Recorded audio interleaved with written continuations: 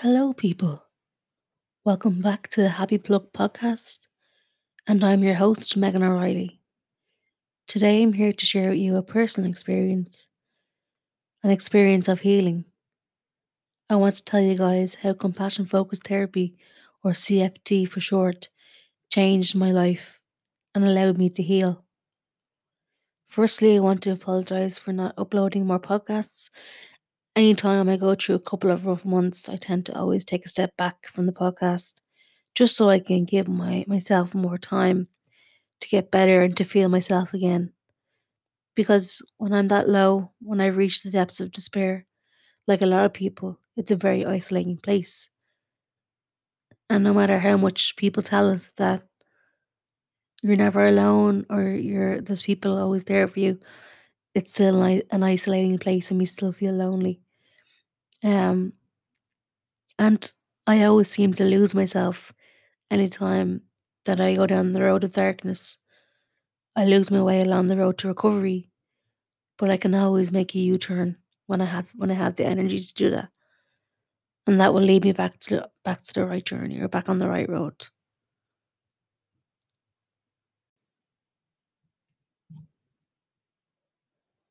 So, for those of you who don't know what compassion focused therapy is, the name really gives it away. It's a form of therapy that teaches us how to become more compassionate toward ourselves and others. And it was Paul Gilbert. He's the name of the guy who developed CFT in the early 21st century. And the aim of CFT is to bring our basic emotion regulation systems into balance. And what these systems are one, our threat system, two, our drive system, and three, our soothing system. I won't go into too much detail, but basically, the threat system is responsible for feelings of stress, anxiety, self criticism. The threat system is the most powerful protective mechanism. It's associated with the fight or flight response, and usually the threat system is always on, and it's scanning everything and everyone and every situation. The drive system and is it's a motivational system, um, and that it drives us towards the things we want or believe we need in order to grow or succeed. And the drive looks like the quest for more money, things like achievement, competitiveness, our status in the world, our social rank. Basically, the drive system is about achievement and success, getting the things done, doing more, earning more, being more, just more of all this successful and successful things and achieving things. It's all about having more of that stuff.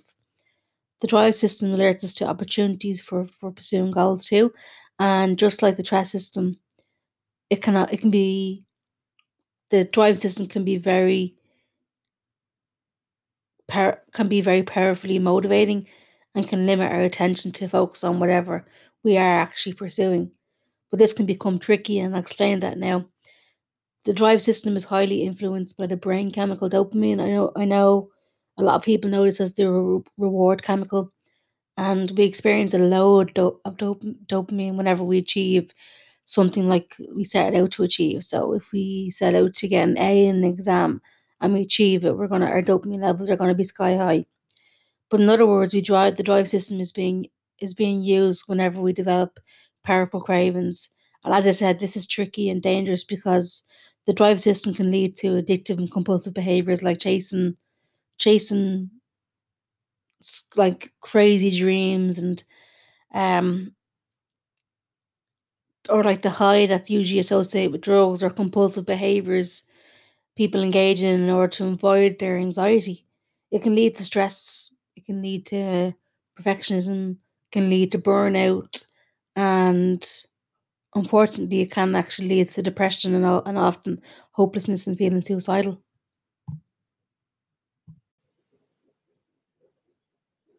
And then we have the soothing system, which is completely different to the threat and drive system.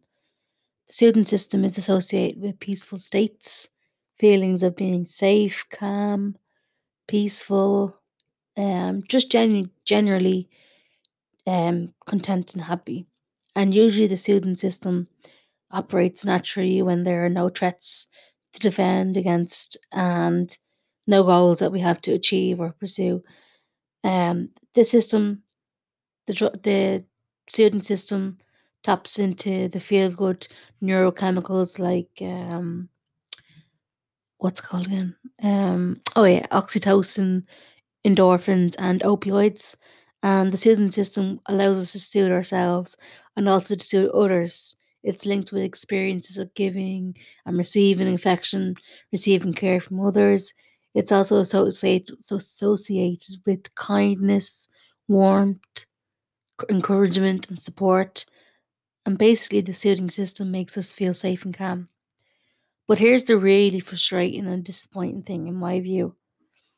For so many people, the soothing system is both misunderstood and underutilized, or else it's completely blocked as well. And this is true for those who have difficult family upbringings or with a history of complex trauma. It's the painful emotions or childhood experiences like shame, rejection, bullying, parental neglect that can unfortunately trigger a sense of threat or feelings of being unsafe. And I know for me, it took me so long to finally tap into my soothing system. My drive system was low and my stress system was absolutely massive. So to sum it up, an imbalance in these three systems can lead to mental health problems. And those who don't use their soothing system can also experience intense amounts of shame and self criticism, which triggers a massive amount of cortisol and stress hormones. And this, for example, can result in hostility, suspicion, or defensiveness, which ultimately can interfere with their relationships with both themselves and with other people's, with other friends and family members. Luckily, being able to tap into the soothing system involves a set of skills, and thankfully, those skills can be learned, and it's also backed up by scientific research.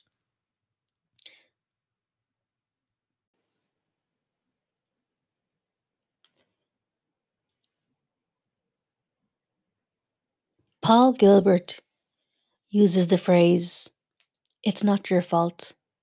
He uses that an awful lot.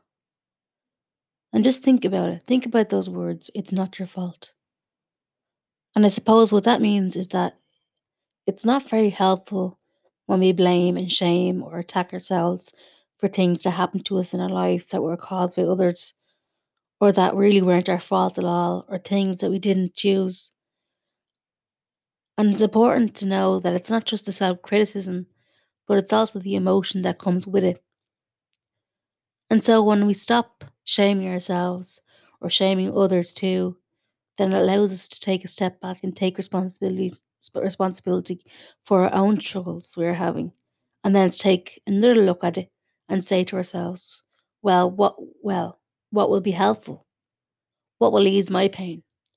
And realistically, the only solution to our struggles and pain is to be compassionate and kind to ourselves. So it brings me to the point where I can safely say that we all self criticize. We all bully ourselves, whether lightly or severely. We all do it. For me, growing up, and up until only recently, and I still do it sometimes, I still attack myself and blame myself for things that happened in my past, even though it was completely not my fault. I still tell myself that no one loves you, but not as much as I used to do. I used to tell myself all the time that I would never amount to anything, that I was not special, that everyone hated me, that I was a loser, that no one cared about me, that I messed things up, that I was stupid. And it's important to find out why you attack yourself, or why you blame yourself, or why you bully yourself. Mine was that nobody could hurt me as much as I could hurt myself. So I was getting there before anybody else was going to hurt me again, because the pain was so painful. The pain was so severe that if someone was to hurt me again, I'd probably crack. So if I was to prepare myself for that abuse or for those words or for that pain, I could tolerate it because I was hurt myself first before anybody else would. So how we speak to ourselves is so, so important. And sometimes we're not aware how badly we are talking to ourselves. When we are aware, we have to ask ourselves, is this helpful? Is calling myself a dope or stupid or an idiot helpful? Where would that get me?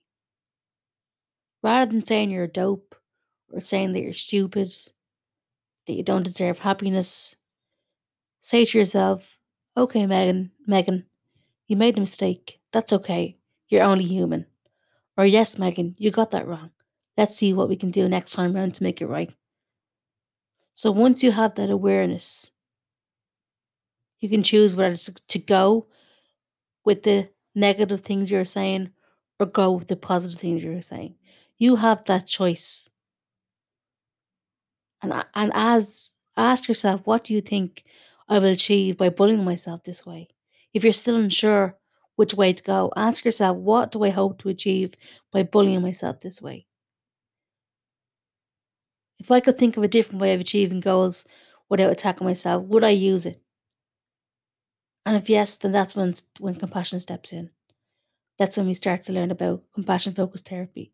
That's when we start to be kind to ourselves, when we start to love ourselves for who we are. We start to accept ourselves for who we are, for our mistakes, for our flaws, for with our abuse, with our trauma, with our scars. We treat it in a compassionate way.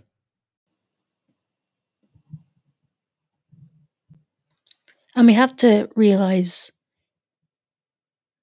that we say these things to protect ourselves. So I was saying all these horrible things to me because I wanted to protect myself. And people take up these negative coping strategies, whether it's physically harming themselves, whether it's mentally torturing themselves to protect themselves or to keep them alive. And that's where the therapist and CFT comes in.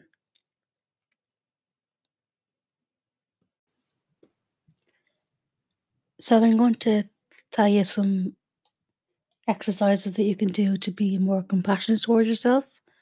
And then obviously once you become more compassionate towards yourself, you may have the ability to be more compassionate to others or to other people who have hurt you. Um, and sometimes it works the opposite way around. For example, with myself, I can be extremely compassionate to other people, but I absolutely fail at being compassionate to myself. It's just a no go. I just can't do it. My soothing system is just completely non existent. So the first exercise I'm going to tell you about is called soothing rhythm breathing. Soothing rhythm breathing. And I was first introduced to this by two clinical psychologists. Um, one who was my psychologist at the time, and the other one who was a clinical psychologist in the matter. And they basically started off with um, this exercise to try get us to be more compassionate to ourselves just a little bit before we delved into anything else that was more severe. So to practice soothing rhythm breathing exercise, first make sure that you're sitting comfortable with both feet flat on the floor, about shoulders width apart. Rest your hands on top of your legs and just close your eyes or look down the floor. Let yourself have a gentle facial expression like a little smile. Then start focusing on your breathing. Allow the air of each breath to come down into your diaphragm and feel it move in and out as you breathe. You can play around with your breath until you find a more comfortable, soothing rhythm of breathing. Try not to panic. Try not to do a designated style of breathing. You breathe the way you feel comfortable breathing. Just continue focusing on your breathing through your nose and in your peaceful rhythm. Turn your attention to your body, sensing the weight of your body resting on the chair and the floor underneath you. Let yourself feel held and supported by the chair. And remember that it's okay for your mind to wander. Just notice where it wanders and gently guide it back to the awareness of your body. Feel the air flowing in and out of your nostrils and simply allow yourself to be. If you find yourself stuck on noticing your breathing, let yourself focus on an object instead. So you can hold a little stone in your hand, you can fiddle with your rings, you can hold your watch in your hand, or you can focus on something in the room like a ornament or a clock. And then if you are holding something, just note the way it feels in your hands, the texture of it, the weight of it, little things like that. And when you're ready, slowly open your eyes and bring yourself back to the present moment. Have a small little stretch, a deep breath,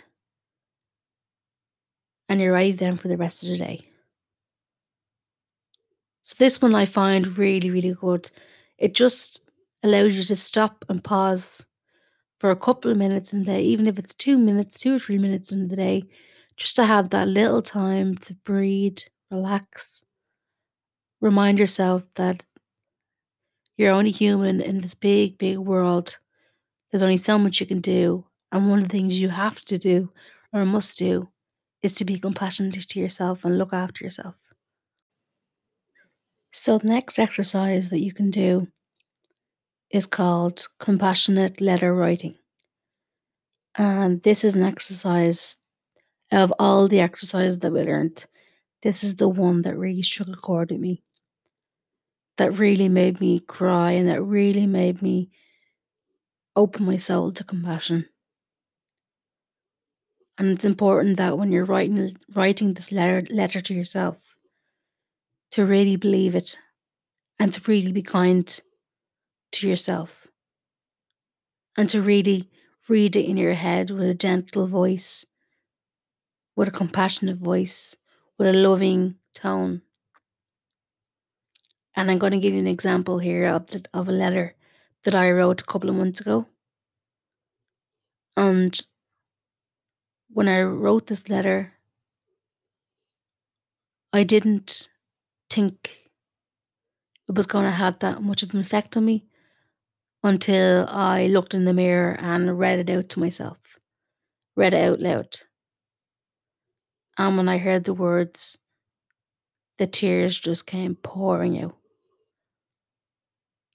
And I just felt sorry for little Megan. I felt sorry for Megan. I felt like I just wanted to cuddle Megan up and tell her that everything was gonna be okay. And that's the power of the letter writing. So here's my letter. Dear Megan, I'm so, so sorry you went through all that trauma. I know you're in so much pain right now. I can see it in your eyes. I can hear it in your voice and see it in your demeanor. I want you to know that it's okay to cry.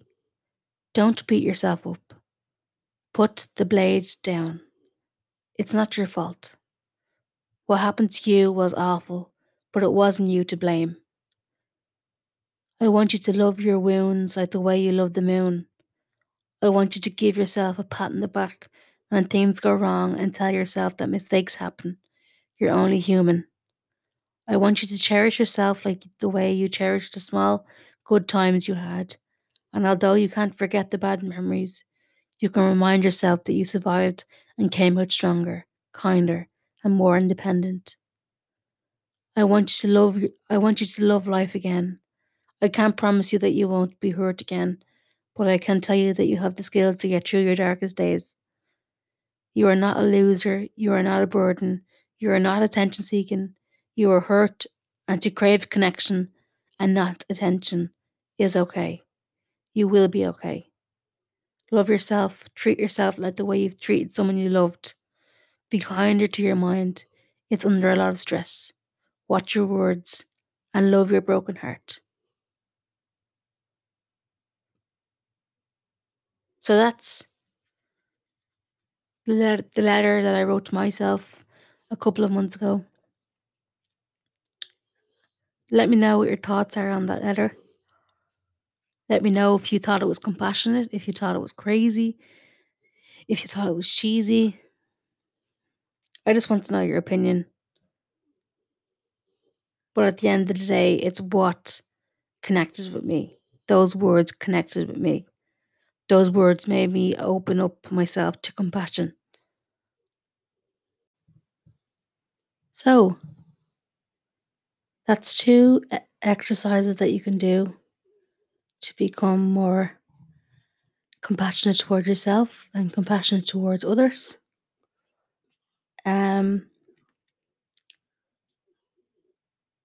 I want to just finish up this episode on the podcast by just asking you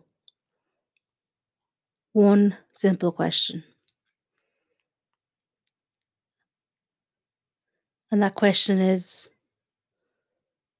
if you could have a conversation with your 7, 10, 14-year-old self, what would you say to her or him? What way would you speak to her or him?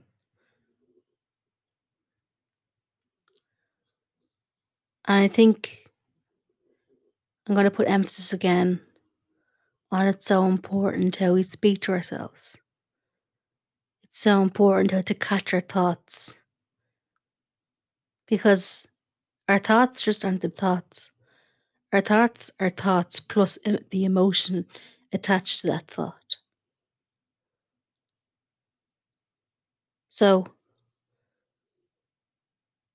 the way we watch the stars come out and go back in, we let them come and we let them go. And that's where we need to make it the same way for our thoughts. We let them come and we let them go. You have to realize that you're not your thoughts that come in and out of your head.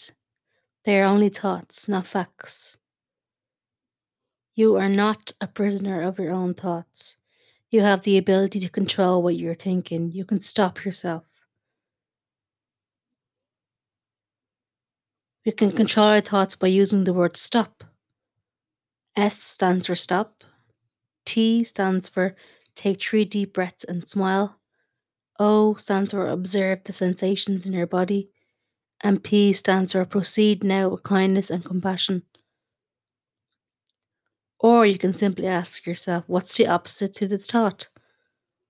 So if you're thinking of pain, the opposite to pain is comfort. If you're thinking of sadness, the opposite to sadness is happiness. Recognizing that you can control your thoughts. You are the observer of your own thoughts. You're not the thoughts. People are driven by their thoughts, but you always have a choice. If you want to change yourself, you have to reach if you have to reach a goal, it's difficult. Living is difficult. Life is difficult. You have to work on yourself. You have to keep working and working and working on yourself every single day. You have to engage in an ongoing process to develop you, spend more time on yourself. You deserve that time. You deserve that because you're creating yourself. You are the storyteller of your own self. You are the star of the show. Overcoming that inner critic in your mind, you have to talk kindly to yourself. You have to be compassionate to yourself. You're doing the best you can. You have to stand up inside yourself every single day. You have to focus on you. And that starts with compassion. Okay, guys, and girls, and lads, and lassies, and human beings, and soul searchers, thank you so, so much if you've listened to it so far, this far, and so far. Thank you so, so much. Honest to good God, it means so, so much to me. And what I really want is that you can take something from this podcast. And if you can't, that's okay. You will get there. There will be times where your brain is just blocking out anything that makes you feel good, or anything that can make you feel better, and that's completely okay. But you will get there. So for now, I just want to say Be kind to your mind, look after yourself, love yourself, and thank you again for listening. You can catch me on Instagram or Twitter. It's Mission Megan on Instagram, and I am Megan on Twitter. Thanks, guys. Over and out.